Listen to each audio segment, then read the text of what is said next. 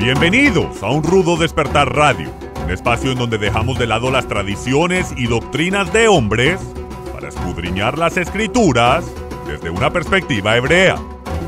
Viva una experiencia que desafiará su paradigma religioso y experimente por usted mismo un rudo despertar.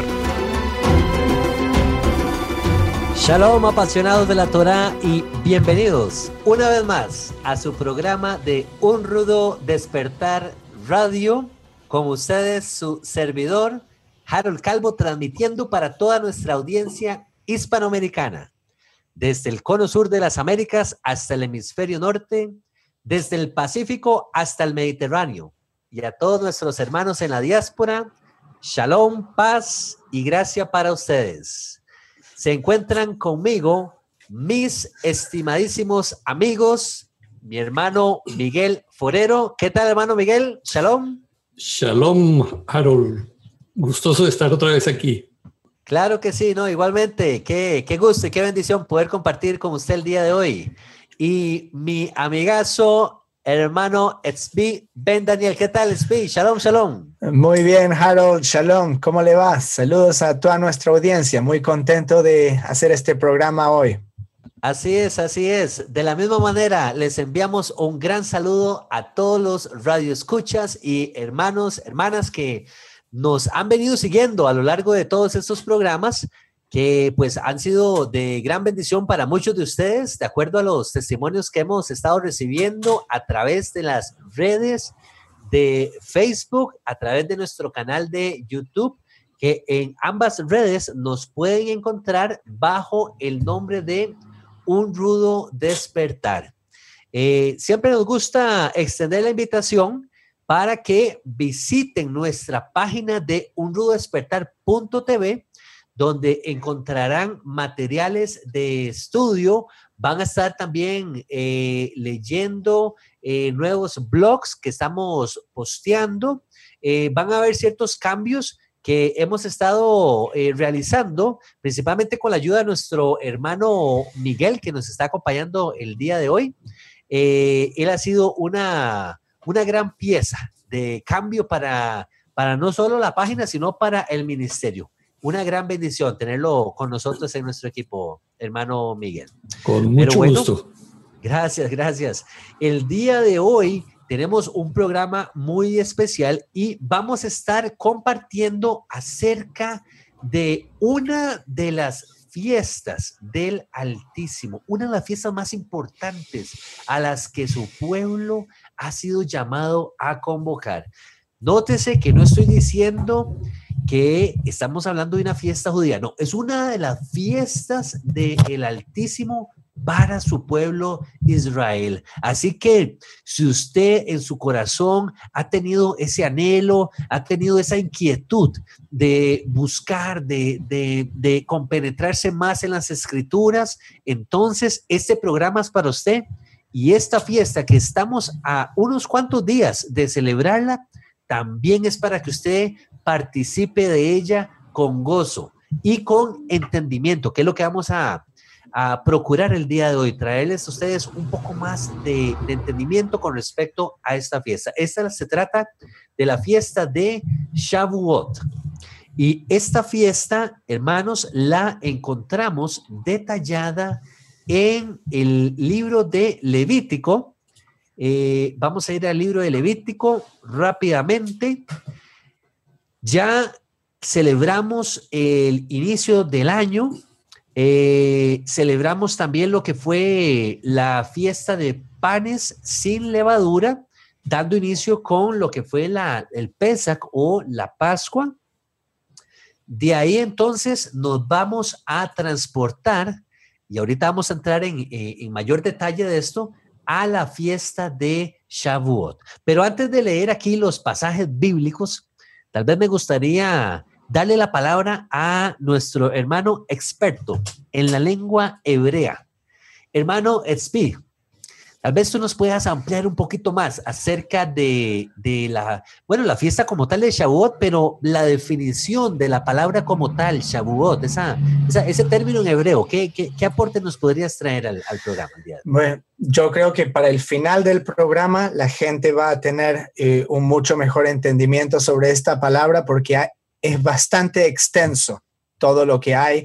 Nosotros ni tenemos un término en español. Imagínense que la única manera, viniendo fuera del judaísmo, o sea, viniendo desde la cristiandad hacia las raíces hebreas de la fe, la gente conoce esta fiesta solamente por el contexto del capítulo 2 de Hechos, en donde es llamada en griego Pentacosta y donde es llamada en español Pentecostés, que viene del griego, significa 50, porque es el día 50 después de contar 7 semanas. Semanas en hebreo es la palabra Shavuot, una Shavua y muchas Shavuot. En este caso son 7 semanas. Entonces, Shavuot, el significado más literal, significa semanas, son 7 semanas, pero como ustedes sabrán, Miguel y Harold, no es el único nombre con el cual se conoce esta fiesta. De hecho, esta fiesta es llamada de 3 maneras distintas en la Torá y te voy a dar los términos. El primero en Éxodo, de hecho, antes del Levítico. Pues Levítico 23, como sabemos, es una recapitulación donde tenemos todas las fiestas en un lugar, es como ir al índice. Vamos a ver cuándo es una fiesta, vamos al Levítico 23, pero ya antes del Levítico 23, en Éxodo 23, 16, nos dice Reina Valera, también la fiesta de la siega, los primeros frutos de tus labores que hubieres sembrado en el campo y la fiesta de la cosecha a la salida del año cuando hayas recogido los frutos de tus labores del campo. Entonces, ¿qué es esta fiesta de la siega? En Éxodo 23, 16, en hebreo es Hag HaKatzir. Sabemos que Shavuot es una de las 3 fiestas del Eterno. Sabemos que hay varios tiempos señalados, pero solamente 3 fiestas, que son las 3 veces que nos era requerido ir a Jerusalén a adorar al Rey, para la fiesta de Shavuot, la fiesta de, Pesach al comienzo del año, luego Shavuot y Sukkot, que en este verso sería la fiesta de la cosecha. Entonces, la fiesta de la siega es Hag HaKatzir, que significa literalmente fiesta de la siega. Luego tenemos Hag Shavuot, la fiesta de las semanas, en Éxodo 34, 22 y en Deuteronomio 16, 10. Y luego tenemos, y esto tal vez la gente no lo sabe, en Números 28, 26, Shavuot es llamado Yom HaBikurim. Yom HaBikurim, generalmente en el movimiento mesiánico, es lo que se conoce como el día de la ofrenda de cebada, que era al finalizar el Shabbat dentro de la fiesta de los panes sin levadura. Pero Shavuot se llama literalmente Yom HaBikurim porque la cebada era meneada por los sacerdotes. No era que todo el mundo en Israel tenía que venir ahí para dar de su campo, de sus primeros frutos. Era algo que se hacía en el templo. Pero en Shavuot ya todos tenían primeros frutos de las especies de Israel. Entonces eran requeridos, eran ordenados a ir a Israel a traer estos primeros frutos. Y por eso es que es también llamado Yom HaBikurim. Qué interesante ese dato.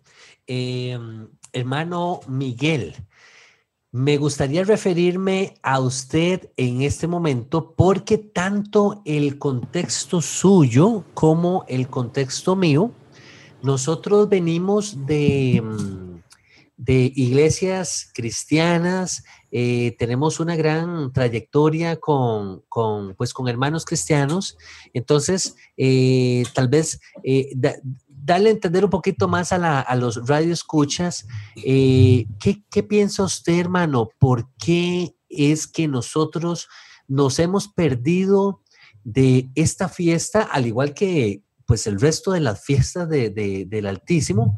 Pero hablando específicamente de la fiesta de Shavuot, así rápidamente le cuento, yo no recuerdo en mi iglesia cristiana el celebrar la fiesta de Shavuot. Por ahí o escuchaba la palabra esta Pentecostés, e incluso había un programa, creo que era de televisión, programa de radio que le llamaban Pentecostés Hoy, y compartían tal vez alguna prédica o algo, pero nunca celebramos la fiesta de Shavuot.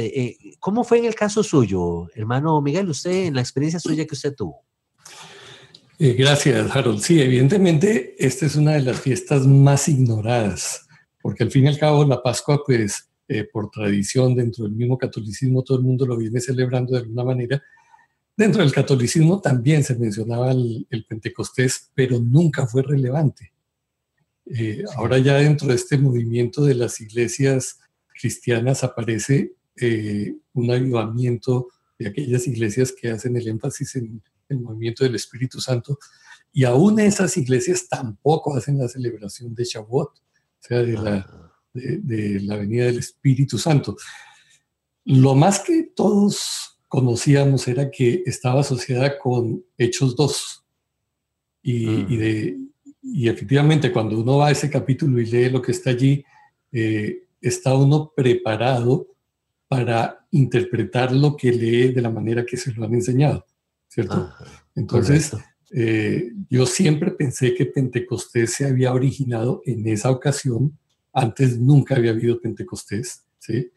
Y que obviamente había sucedido en un cuartico por allá, a escondidas, donde estaban los discípulos con estas señoras reunidos, que hoy entiendo eso no pudo haber sido así, ya hablaremos de eso.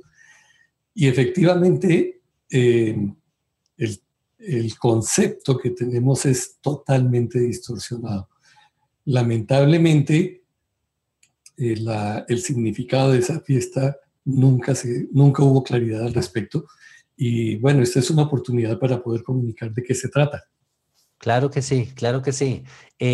Al igual que usted, hermano, yo recuerdo también que interesante esto que usted menciona, porque cuando hablábamos de Pentecostés, yo también lo asociaba con este episodio en Hechos 2, y también creía yo que esa era la primera vez que había ocurrido, y era el único momento que ocurrió en toda la escritura, y como algo aislado solamente de ese periodo de tiempo como tal. Pero bueno. Incluso otra cosa que es muy relevante es que tradicionalmente dentro de la teología católica y cristiana se asume o se declara que fue a partir de ese momento que se fundó la iglesia, ¿cierto?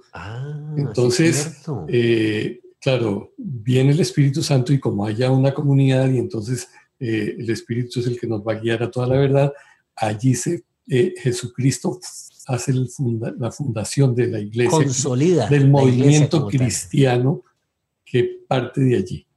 Y realmente, cuando uno mira toda la escritura en su contexto, no tiene ningún asidero este asunto. No tiene, sí, no tiene sentido, porque entonces eso es como lo que nos ocurre con muchos otros pasajes de las escrituras que sacamos de contexto, y entonces empezamos a ver todas estas doctrinas de que entonces esto es de esta manera porque aquel día ocurrió ese evento único, supuestamente. Pero bueno, entonces vamos a volver al origen de todas las cosas. Vamos a volver a la senda antigua para ver qué nos dice la Torá, de qué se trata esta fiesta como tal, qué se celebra, cuándo se celebra, porque la prédica de Pentecostés, cuando yo la escuchaba, tal vez en una iglesia cristiana tradicional, caía en cualquier momento, ¿verdad? Hablamos de Pentecostés hoy, entonces, sin saber que se estaba refiriendo a la fiesta de Shavuot, como dijo el hermano Zvi, un tiempo señalado, pero que tiene una fecha dentro del calendario del Creador. O sea, no es un día cualquiera, no fue como que, qué interesante, aquello en Hechos fue un día ahí cualquiera, cayó ahí de casualidad. Adelante, hermano. Una cosa que es muy importante en todo esto de la celebración de las fiestas es tener en mente que Israel era una sociedad agrícola y lamentablemente nosotros estamos totalmente fuera de ese contexto. Correcto. Máxime en el presente, cuando a los campos se les está forzando artificialmente a producir todo el tiempo. Entonces ya no están marcados esas particulares fechas o estaciones, temporadas, correcto, en donde se sembraba y se cosechaba. Y por lo cual la gente estaba muy agradecida con Dios porque se había necesitado la lluvia temprana, la tardía y una serie de condiciones naturales que pondrían en evidencia la provisión de Dios para el pueblo. Nosotros vamos al supermercado simplemente y compramos. Exactamente. ¿Sí? Anteriormente las frutas eran de ciertas estaciones, los granos de ciertas estaciones, etcétera. Pero hoy en día nosotros encontramos de todo el tiempo. Y eso nos hace más difícil entender este calendario agrícola con el que funcionan las fiestas. El aguacate solo lo encontraba yo en la época de digamos que la primavera, la época de la primavera ya en Estados Unidos era cuando había aquí aguacate, que era la semana de Semana Santa, que viene siendo como para la época de Pesach o para la Pascua. Ahora usted va al supermercado y usted compra aguacate todo el año. Qué verídico eso que usted está contando, hermano Miguel. De verdad, cómo el hombre ha intervenido, ha industrializado los procesos agrícolas de manera que de ahí ya nuestra dependencia para con el Altísimo ya es menor, porque ahora todo lo hacemos por nuestra mano. Y es que nosotros mismos hacemos crecer los productos en la tierra con químicos y con cuanta cosa existe, y entonces ya ni siquiera nos olvidamos del Altísimo en ese aspecto. Qué importante están esos pequeños detalles. Las fiestas nos apuntan a acordarnos de que nuestra dependencia viene del Altísimo y del Altísimo solamente. De hecho, me hace recordar un pasaje en Deuteronomio que era una exhortación que le hizo Moisés al pueblo diciéndoles: no digan ustedes cuando ustedes prosperen en la tierra que fue por su mano que ustedes se levantaron, sino que fue por la mano del Altísimo. Que eso no nos vaya a ocurrir a nosotros. Qué aspecto tan importante hermano Miguel, y gracias por traerlo a la mesa. Y creo que más adelantico podríamos mencionar algo, tal vez al concluir, la importancia de motivar a cada persona a que trate de reconectarse de alguna manera con la creación de nuestro Padre. Porque si bien, mire, ya ni siquiera salimos a ver las estrellas y a ver la luna. ¿Quién de ustedes lo hace? Por las noches estamos todos viendo televisión o trabajando en internet, qué sé yo. Cierto. A mí me toca mucho lo que usted dice, Miguel. Yo me crié en Buenos Aires y es algo que yo nunca supe, la angustia que eso significaba a nivel de conectarse con la naturaleza y con la creación, hasta que salí de ahí. Un día me levanté llorando y tenía una angustia y le dije a mi mamá: me tengo que ir a algún lado. Yo no tenía ningún problema. Pero así es como eventualmente Jehová puso en mi corazón la semilla, y así es que me fui a Israel y viví en un kibutz en el medio del desierto. No había nada, las montañas de Jordania hacia el este, el sol y la luna saliendo detrás de las montañas, y después fui a viajar, y cuando regresé a la ciudad después de un año estaba tan angustiado que me tuve que ir otra vez. Entonces sí, yo también exhorto a la gente a que se conecte con la naturaleza, porque así es como podemos entender el corazón de la Torá. Las fiestas. Qué hermoso. Bueno, de hecho, acuérdense que el mandamiento del Padre originalmente fue: llenad la tierra, no aglomeres ciudades. Sí. Y cuidar la tierra. Sí. A Adán que cuide la tierra. La primera cosa que le dice: cuida la tierra, para eso te puse aquí.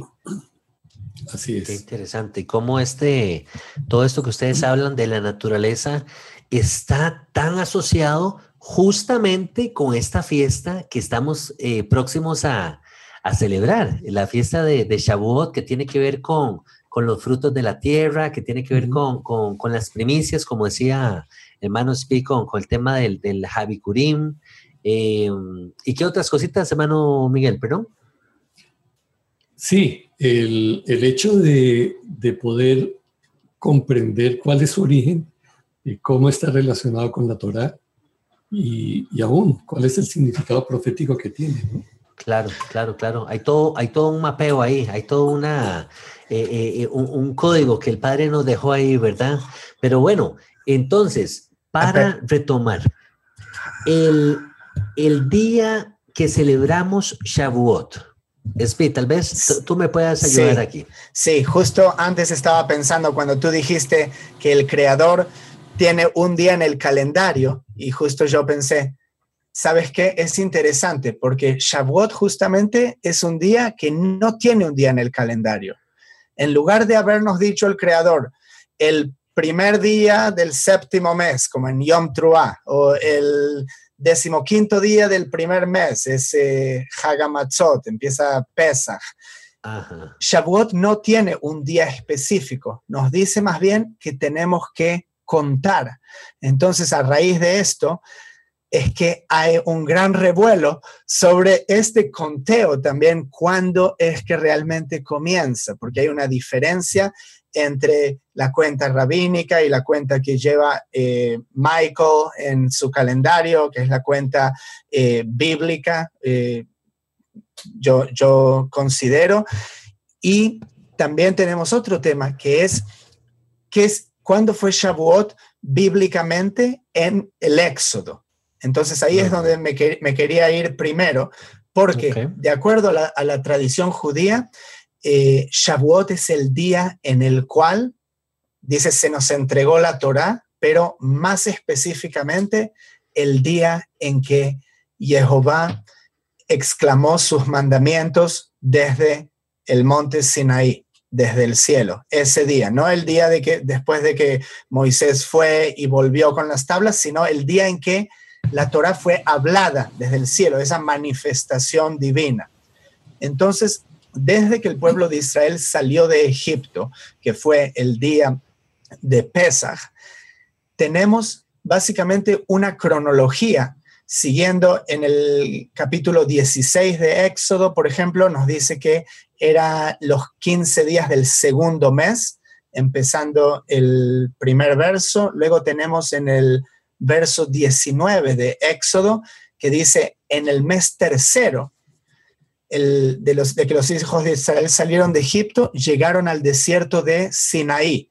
Entonces, si usted cuenta 7 semanas desde el día 15 del primer mes, tiene esas 2 semanas para terminar el primer mes, luego 4 semanas que abarcan el segundo mes, ya estamos en 6 semanas, entonces ya 7 semanas van a ser en algún momento en la primera semana del tercer mes.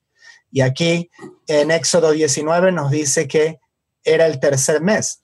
Y después ahí dice que es cuando básicamente Moisés llega al monte Sinaí y él sube, baja, sube, baja, sube, baja. Tenía 80 años, pero tenía un estado atlético que no tenemos ahora nosotros, Harold, Miguel.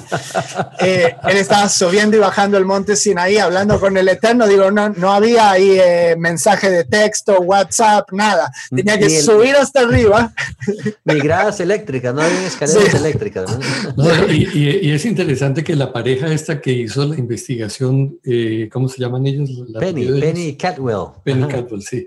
Ellos dicen que hicieron esa jornada desde donde se supone que estaba Israel hasta el sitio donde se supone que está la montaña quemada, donde se pierde de vista el campamento, ¿cierto? O sea, desde ese punto no se puede ver abajo. Por eso Moshe cuando subió y bajó con las tablas, se encuentra con Yahoshua, con Josué, y le dice, oigo ruido de abajo, pero no están viendo nada, no saben qué es lo que está pasando. porque la jornada es larga. Ellos dicen que es casi un día para subir hasta allá. No era no era un montecito, hay una montañita tampoco, tenía su trayecto. Un gran monte, sí. Entonces, aquí, estando en el tercer mes, sucede algo muy interesante que nos va a dar la pista de cuál es el significado de Shavuot, realmente, el significado. Pero, perdón que te interrumpa, tú entonces planteas que hasta cierto punto puede ser posible que haya pasado más tiempo al momento en que ellos llegan al monte Sinaí, ¿cierto? Que haya sido entonces después de las 7 semanas. No, yo creo que literalmente fue a los 50 días que ellos salieron de Egipto que ese evento sucedió. Eso significa... que concuerda entonces con ellos estando ahí al pie del monte. Sí, es que es curioso, perdón, si leemos con atención esa narración a partir de que Moshe llega allí, porque dice que él sube y el Jehová le dice algo, ve y diles tal cosa, tiene que bajar. Y les dice al pueblo, vuelve y sube con la respuesta. O sea, esto fue un sube, baja, y si usted cuenta con atención las subidas y las bajadas, le da los 50 días. Wow. Exacto. De hecho, 3 días antes, Moshe les dice que se santifiquen. Dice, faltan 3 días ahora, esta es la cuenta regresiva, no se acerquen a su mujer, tampoco este es por purificación, uno no puede tener relaciones. Entonces, en 3 días va a venir la nube y nos vamos a encontrar con el Eterno. Estaban contando ellos.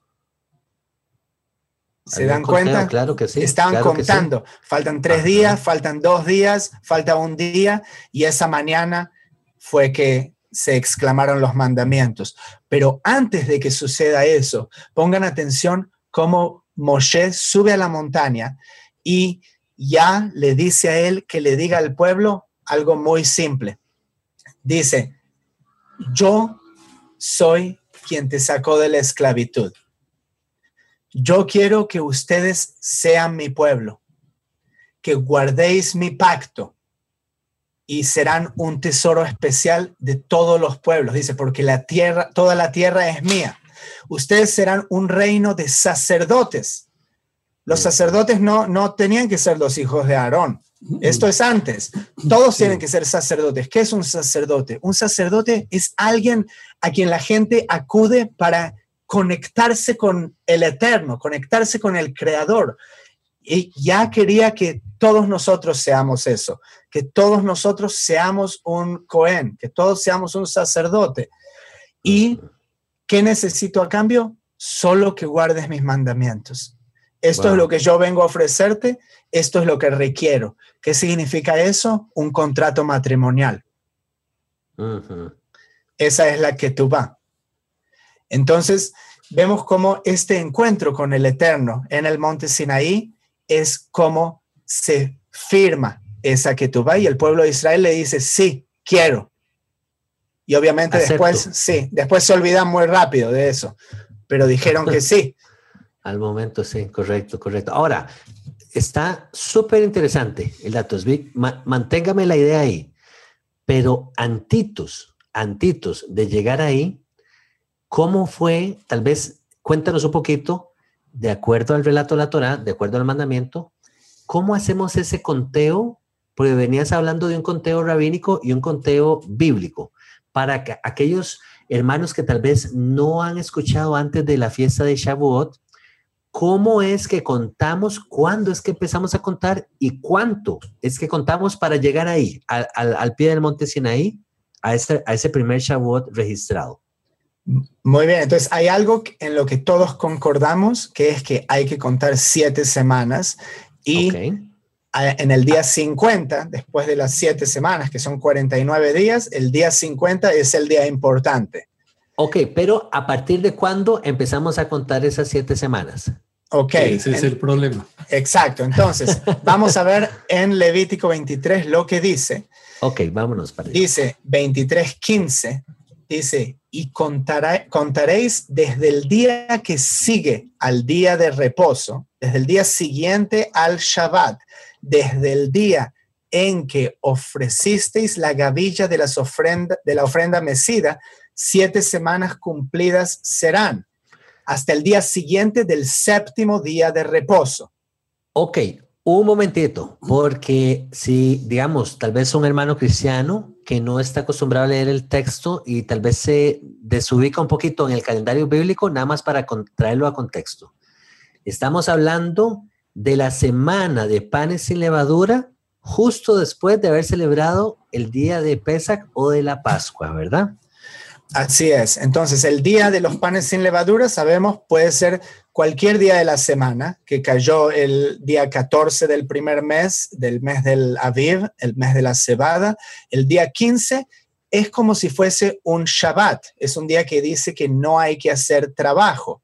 Okay. Entonces, por esta razón es que la cuenta rabínica entiende, esta no es la manera en que Michael Rood y nosotros lo celebramos, pero el judaísmo rabínico enseña que ese Shabbat, ese es un Shabbat, el día, siempre va a ser el día 15 del primer mes, y el día 16 se empieza a contar. Ahora, ¿cuál es el problema con esto?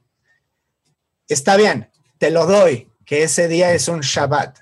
Pero ahí contamos, digamos, 50 días, un ejemplo. Contamos 7 semanas. 7 semanas. Si tocó el 15 fue un miércoles, empiezo a contar el jueves. Entonces cuento 1, 2, 3, 4, 5, 6, 7 va a ser el siguiente miércoles, el siguiente jueves va a ser el 8. Okay. Ahora, sigo contando, cuando llego a 49, eso va a ser un miércoles. Okay. En este ejemplo. El verso 16 del Levítico 23 nos dice, hasta el día siguiente del 7º Shabbat contaré 50 días, pero en este caso sería un miércoles. Entonces ahí yo no tengo un Shabbat. Entonces por eso es que la cuenta bíblica original, y cómo está de acuerdo a lo que Michael sigue también en el calendario hebreo bíblico, es que dentro de la fiesta de panes sin levadura, siempre va a haber un Shabbat semanal, porque la fiesta de panes sin levadura dura 7 días.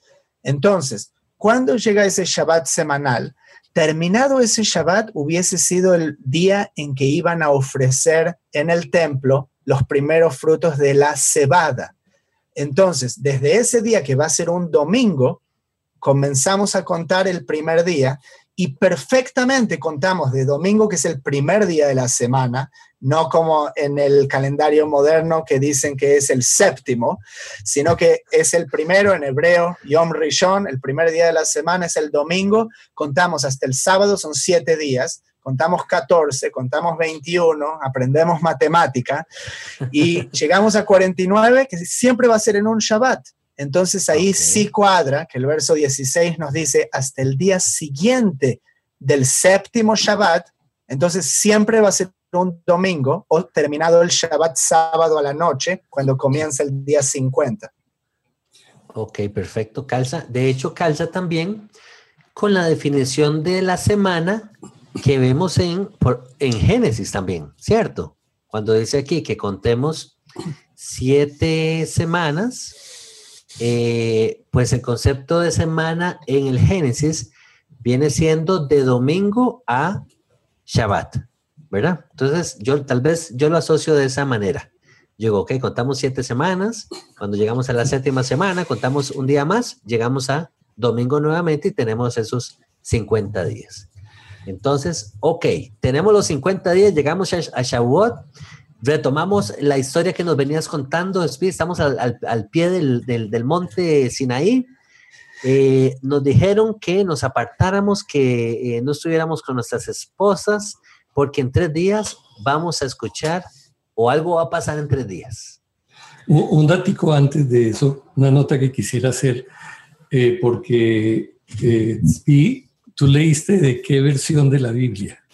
Estaba leyendo de Reina Valera. Ok, bueno, porque es que en esa versión particularmente hay un problema, y es que la Reina Valera reemplazó la palabra sábado o Shabbat, que debería ser, la reemplazó por día de reposo. Entonces, cuando hace ese reemplazo, convierte el Shabbat semanal en un día de reposo igual a los otros. Resulta que la Escritura solamente menciona la palabra Shabbat para referirse al 7º día de la semana, o para referirse al día de la expiación. Es la única vez por fuera del Shabbat semanal en que se usa la misma palabra, Shabbat, para el día de la expiación. El resto de los días, cuando comienzan o terminan las fiestas, que es el caso de panes, digamos. De panes sin levadura, dice que es un día de santa convocación, pero no dice que es un Shabbat, ¿cierto? Ni que es un día de reposo. O sea, sí, de hecho es un día de reposo, pero en nuestra lengua, por el manejo que se hace en la Reina Valera, de haber cambiado, haber sustituido la palabra sábado por día de reposo, la confusión es mucho mayor. No, y la confusión viene a ser mucho mayor si yo como cristiano me dicen que el día de reposo hoy en día es el domingo. Entonces todavía es peor la mezcla, la confusión, ¿verdad? Porque yo asociaba día de reposo antes con el domingo, ¿verdad? Es el día de reposo, vamos a ir al culto, por ejemplo. Entonces todavía trasciende Sí. todavía más la confusión, ¿verdad? Con esto que usted viene aportando, hermano Miguel. De hecho, solo quiero leer el verso 15 en esta versión, que es la versión de la Biblia textual. Dice así, el verso 15: desde el día siguiente al Shabbat, desde el día en que hayáis hecho llevar la gavilla de la ofrenda mecida, contaréis 7 semanas completas. O sea, aquí no hay pierde de que se debe hacer al día siguiente del Shabbat semanal. Ok, nos trae más claridad entonces. Entonces, ok, volvemos aquí. Contamos 7 semanas después del Shabbat semanal, más un día, llegamos al domingo.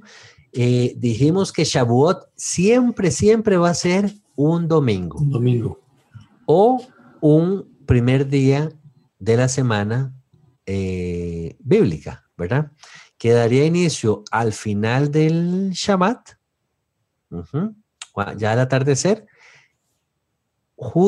pasamos entonces al domingo y al atardecer del domingo. Eso va a comprender lo que vendría siendo el Shabbat, o más bien el día de la fiesta de Shavuot. Una consulta rápida.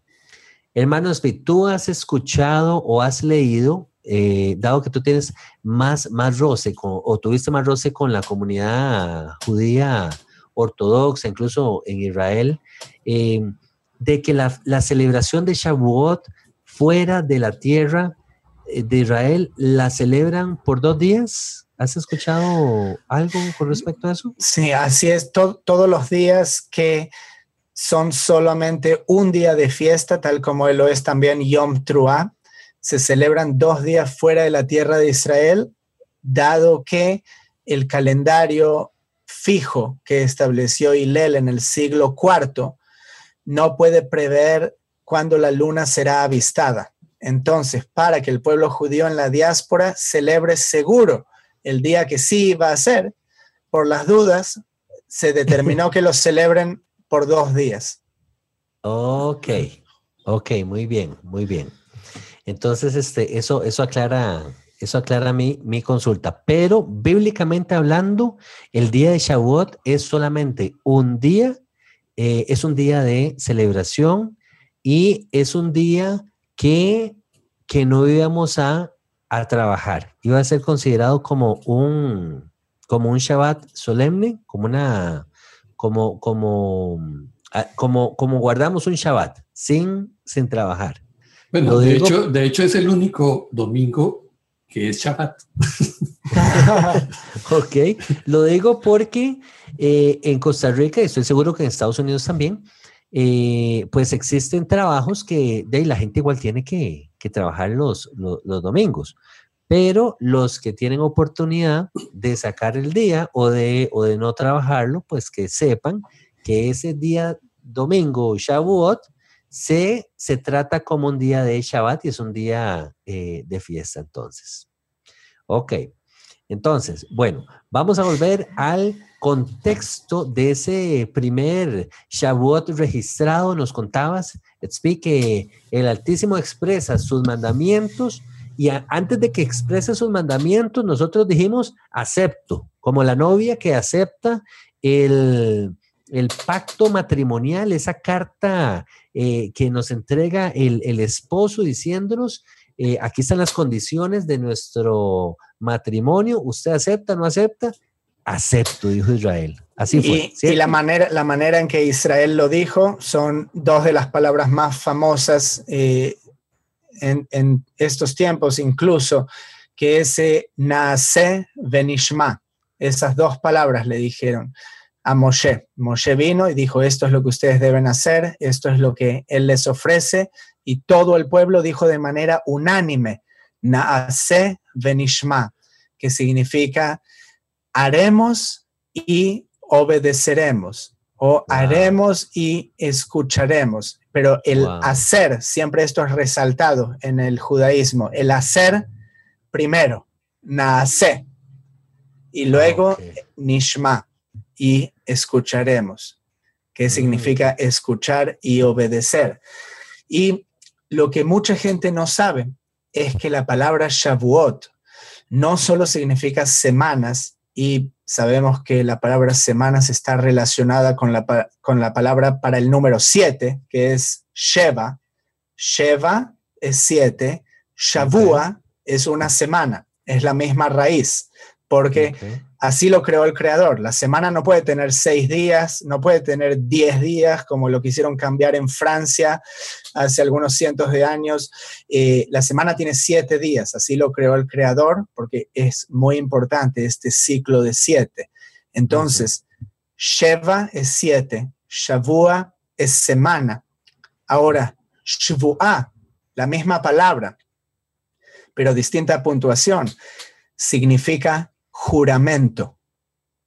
Una Shvuah es un juramento. Entonces este día es el día que Israel también juramentó, se puede decir. La palabra, de hecho, Sheva para juramento aparece 187 veces en la Biblia. Y una de las veces más conocidas es probablemente cuando si la gente se acuerda, cuando Abraham tuvo que hacer un pacto con Abimelech y él trajo 7 corderos, si no me equivoco eran corderos, y se los dio a Abimelech porque le dijo, este es mi pozo que cavaron mis hombres. Y ahí es de donde viene el nombre de la ciudad Beer-Sheva. Beer-Sheva, el pozo del juramento. Sheva es también número 7, pero en este contexto es del juramento, de ese juramento que hizo Abraham con Abimelech. Entonces, en el contexto de Shavuot, es el día que se juramenta. El pueblo judío y el Eterno hacen un juramento, y eso es lo que significa Shavuot también. ¡Wow! Esta fiesta, hermano Tzvi, me estás diciendo que, o sea, como lo dijo el hermano Miguel, esto es más importante de lo que nosotros nos hubiéramos imaginado. Es Israel, es la novia juramentándose, diciéndole sí al Altísimo, sí a sus mandamientos, sí, te vamos a obedecer, vamos a entrar en pacto contigo. Claro, porque hasta ahora el pueblo no hizo nada. Imagínense, fue sacado de gratis de Egipto. ¿Okay? No, solo lo que hicieron fue matar un cabrito. Entonces, esto nos habla de el caminar espiritual de cada uno. No estamos hablando de cosas que sucedieron hace miles de años. Cada uno tiene que tener esas experiencias en su propia vida. Entonces, para la fiesta pasada, para Pesach, yo comentaba cómo lo que significa salir de Egipto, cómo una persona vive en ese estado de esclavitud mental y espiritual, y uno debe liberarse de eso, y el Eterno nos puede sacar de eso. Entonces después hay un caminar que va con etapas de madurez espiritual, de conocimiento, de sabiduría, de experiencia del Eterno. Esos 49 días son 49 escalones en donde nosotros nos vamos a ir a encontrar con la fuente de divinidad. Nos vamos a ir a encontrar con el Creador. Es algo muy importante. Amén. Por 3 días no hagas nada, solo piensa en eso. enfócate en eso. Qué bueno, qué poderoso todo esto que estás compartiendo y que comparte el hermano Miguel también. Luego dice, leyendo el relato, leía el versículo 17 del mismo capítulo 23 de Levítico, que es parte de la indicación de Shavuot. Bueno, en Tito se nos dice que íbamos a ofrecer el nuevo grano a Jehová. Entonces, una de las indicaciones que tenemos para Shavuot es que íbamos a ofrecer el nuevo grano a Jehová. Entiendo que esto es algo que se iba a llevar a cabo en la tierra, posiblemente ya a nivel de sacerdocio y muy probablemente también a nivel de templo. ¿Ok? Tenemos una especificación muy clara de qué es lo que hacía el israelita de la antigüedad cuando venía a ofrecer estos frutos en Deuteronomio capítulo 26. Si quieren seguir conmigo, lo voy a leer rápidamente. Claro que sí. Dice, cuando hayas entrado en la tierra que Jehová tu Elohim te da por herencia y tomes posesión de ella y la habites, entonces tomarás de las primicias, bikurim, de todos los frutos que sacares de la tierra que ya tu Elohim te da, y los pondrás en una canasta, e irás al lugar que Jehová tu Elohim escogiere para hacer habitar allí su nombre. Entonces, vemos que era una fiesta de peregrinación. ¿Cuándo deben ir? Después de Pesaj, con los primeros frutos, para Shavuot. Y te presentarás al Cohen que hubiera en aquellos días, y le dirás, declaro hoy, hablábamos de declaración, declaro hoy a Jehová tu Elohim, que he entrado en la tierra que juró Jehová, juró, esa es la raíz de Shavuot, juró Jehová a nuestros padres que nos daría, y el sacerdote tomará la canasta de tu mano y la pondrá delante del altar de Jehová tu Elohim. Entonces hablarás y dirás delante de Jehová tu Dios. Atención, porque eso es algo que cada uno de nosotros puede decir en el día de Shavuot, si realmente venimos a ofrecer ese fruto. ¿Qué es el fruto? No vaya a comprar 2 kilos de manzanas y bananas al supermercado, porque ese no es el fruto del que se está hablando.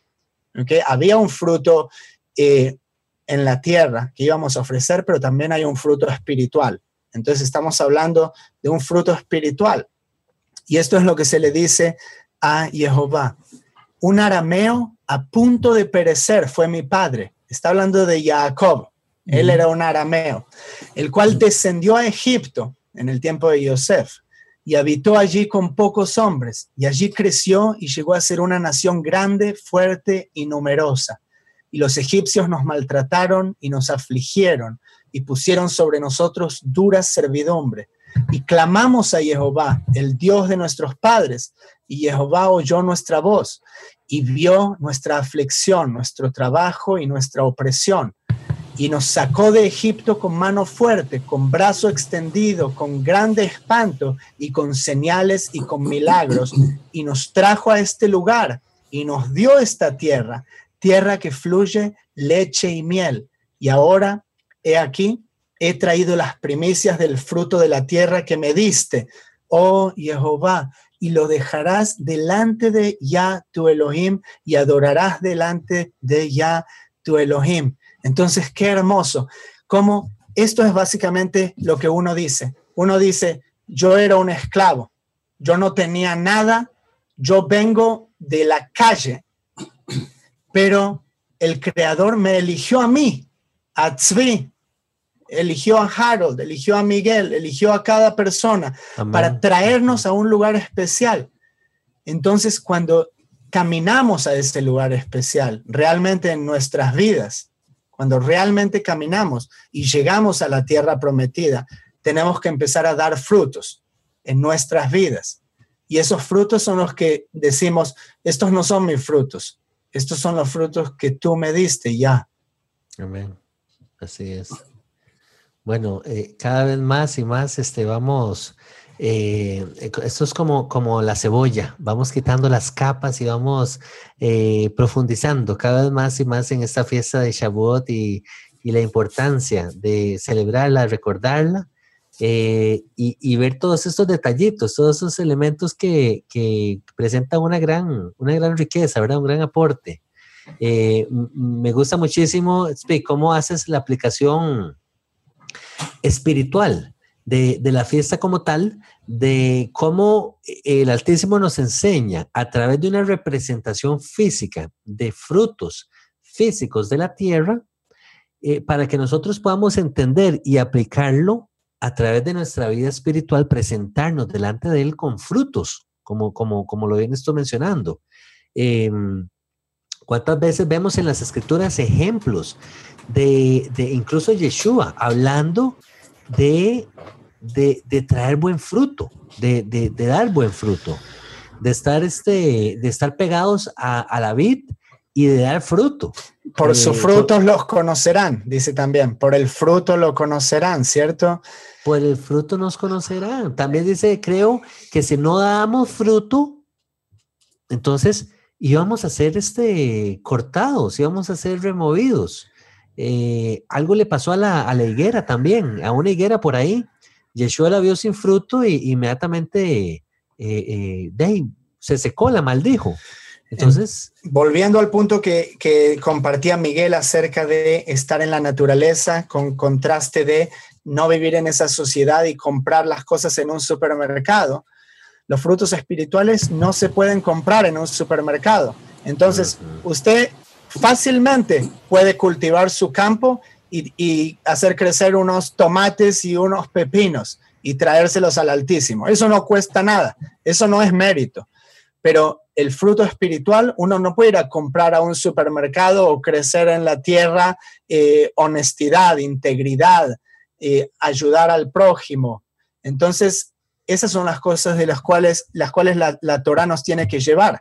Porque si no se trata de eso, entonces la Torá no tiene ningún sentido. Si no significa mejorarnos a nosotros mismos y acercarnos al Creador, entonces esto no tiene ningún sentido.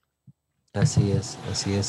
A mí me parece que en este aspecto, en eso que acabas de leer en Deuteronomio, hay un asunto muy importante y es reconocer con claridad cuál es nuestra identidad. Porque evidentemente lo que está diciendo allí el texto es que la persona va y dice, un arameo errante fue mi padre. Entonces, si yo no considero que yo he sido incorporado, injertado como un hijo de Abraham, ¿cierto? Que yo soy parte de Israel, pues yo seguiré diciendo, bueno, el arameo era otro, yo soy de Colombia, yo nada que ver por allá. Sí. Resulta que esto es para la gente que está realmente, que sabe que está conectada con el Padre. Así es. Entonces, en virtud de eso, yo puedo ver que los frutos que se están dando a través de mi vida no son el resultado de mi habilidad, de mi capacidad, de mi educación, de mi herencia familiar o cultural. Es algo que Dios está haciendo por medio de mí. Y entonces solo entonces tendré la capacidad de reconocer y de poner delante de Él todo esto. Amén, así es. Que, bueno, de verdad que cómo me han edificado con todos estos aportes y todos los años que celebro la fiesta, que ahora celebro la fiesta, aprendo algo nuevo. Definitivamente sumergirse en las escrituras, poder compartir con otros hermanos que también aman al Altísimo y que procuran guardar sus mandamientos y procuran caminar en justicia y en rectitud. ¿Cuánto podemos aprender de ellos, verdad? Entonces, un detallito que quería claro que sí, cómo no, adelante. Del verso de Levítico 23:16. Ese, pienso, es uno de los mandamientos pequeños de la Torá. Pero por ser tan pequeño puede pasar desapercibido y podemos estar perdiéndonos una bendición oculta que hay ahí, ¿cierto? Dice, hasta el día siguiente al séptimo Shabbat contaréis 50 días. O sea, sí hay una orden de contar los días. Porque me he encontrado con personas que dicen, pero ¿qué sentido tiene ponernos a contar? ¿Y para qué? ¿Cierto? No, ahí el Padre nos ordena contar los días. debemos hacerlo. El primer año para mí fue un reto, porque la verdad, pues como no estaba acostumbrado a hacerlo, se me pasaba y un día contaba y otro no. Pero posteriormente le pedí al Padre que me diera la gracia de poder cumplir con ese mandamiento. Y hace varios años ya lo venimos haciendo con regularidad, con la expectación de que nos estamos acercando a un día especial.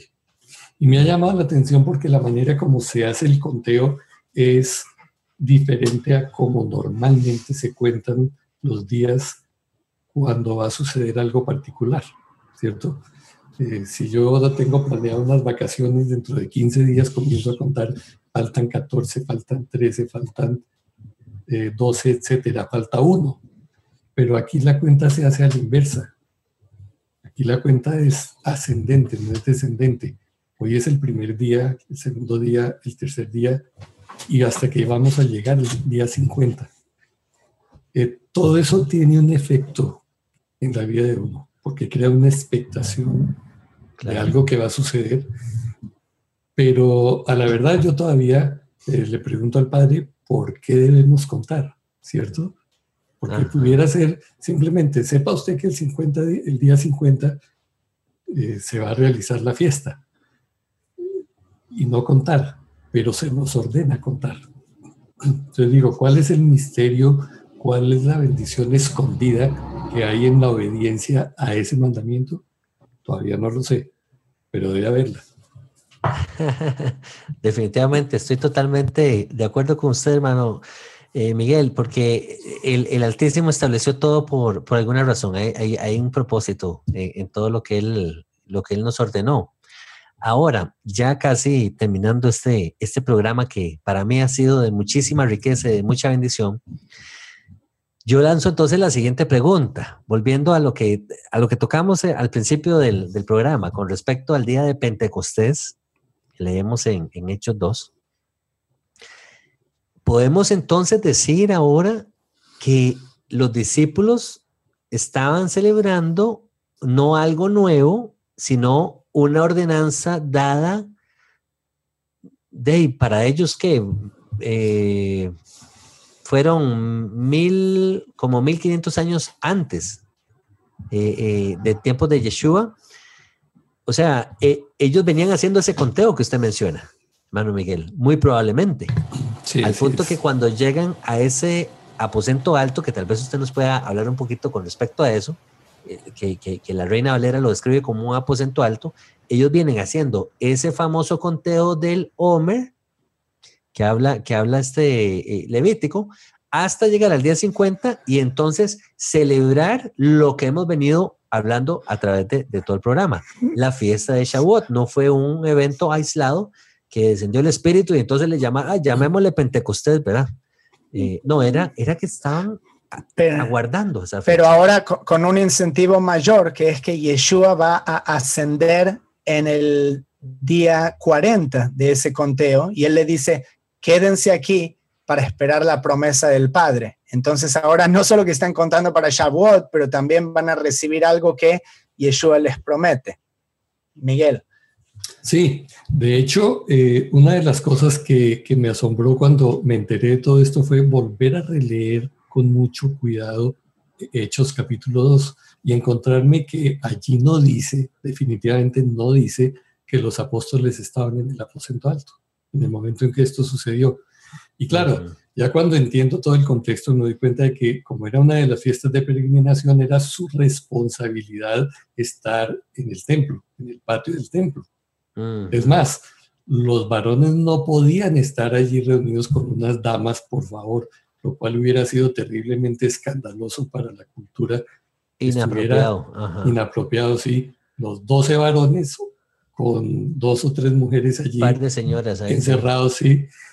Eso no tiene sentido. Como tampoco tiene sentido que le hayan predicado a 3,000 personas o a 5,000 y se hayan convertido 3,000 en esas estrechas calles y que hayan bautizado a 3,000, ¿cómo lo hicieron? Con una manguera, ¿cierto? Ahora, todo esto es posible únicamente en los patios del templo, porque está reunida toda la multitud están orando, están pendientes del servicio de la mañana, cuando desciende, se oye el ruido y desciende el ruach sobre ellos.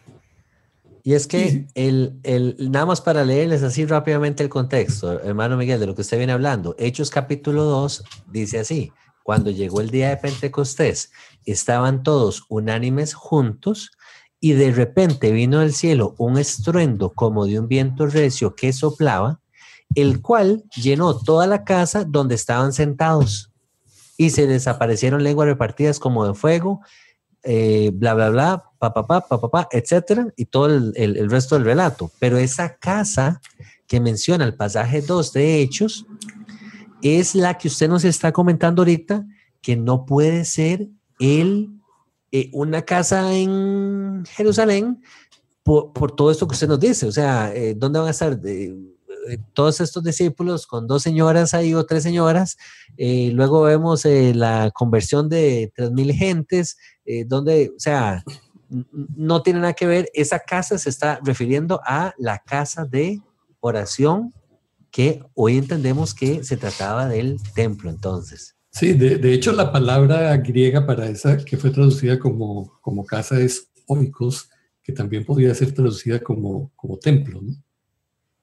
Pero en fin, creo que se nos acaba el tiempo y les dejamos la inquietud para que lean con atención y estudien un poquito más y ya teniendo el contexto en general. Bueno, no, excelente, buenísimo. Una vez más, hermano Miguel, bueno, más que agradecido, de verdad que sí, por todos estos aportes y toda esta sabiduría que usted nos comparte. Muchísimas gracias por acompañarnos el día de hoy. Hermano Tzvi, también muchísimas gracias por todas estas notas y todo este entendimiento, toda esta riqueza que ustedes traen al programa. Les agradezco muchísimo a la audiencia también por sacar el tiempo, por escucharnos, por apoyarnos, por tenernos en sus oraciones. Damos por concluido este programa. Muchísimas gracias, que el Padre les bendiga. Les dejamos con las palabras de nuestro Mesías Yeshua: en esto conocerán que son mis discípulos, que se aman los unos a los otros. Muchas gracias, hermanos. Shalom, shalom. Shalom.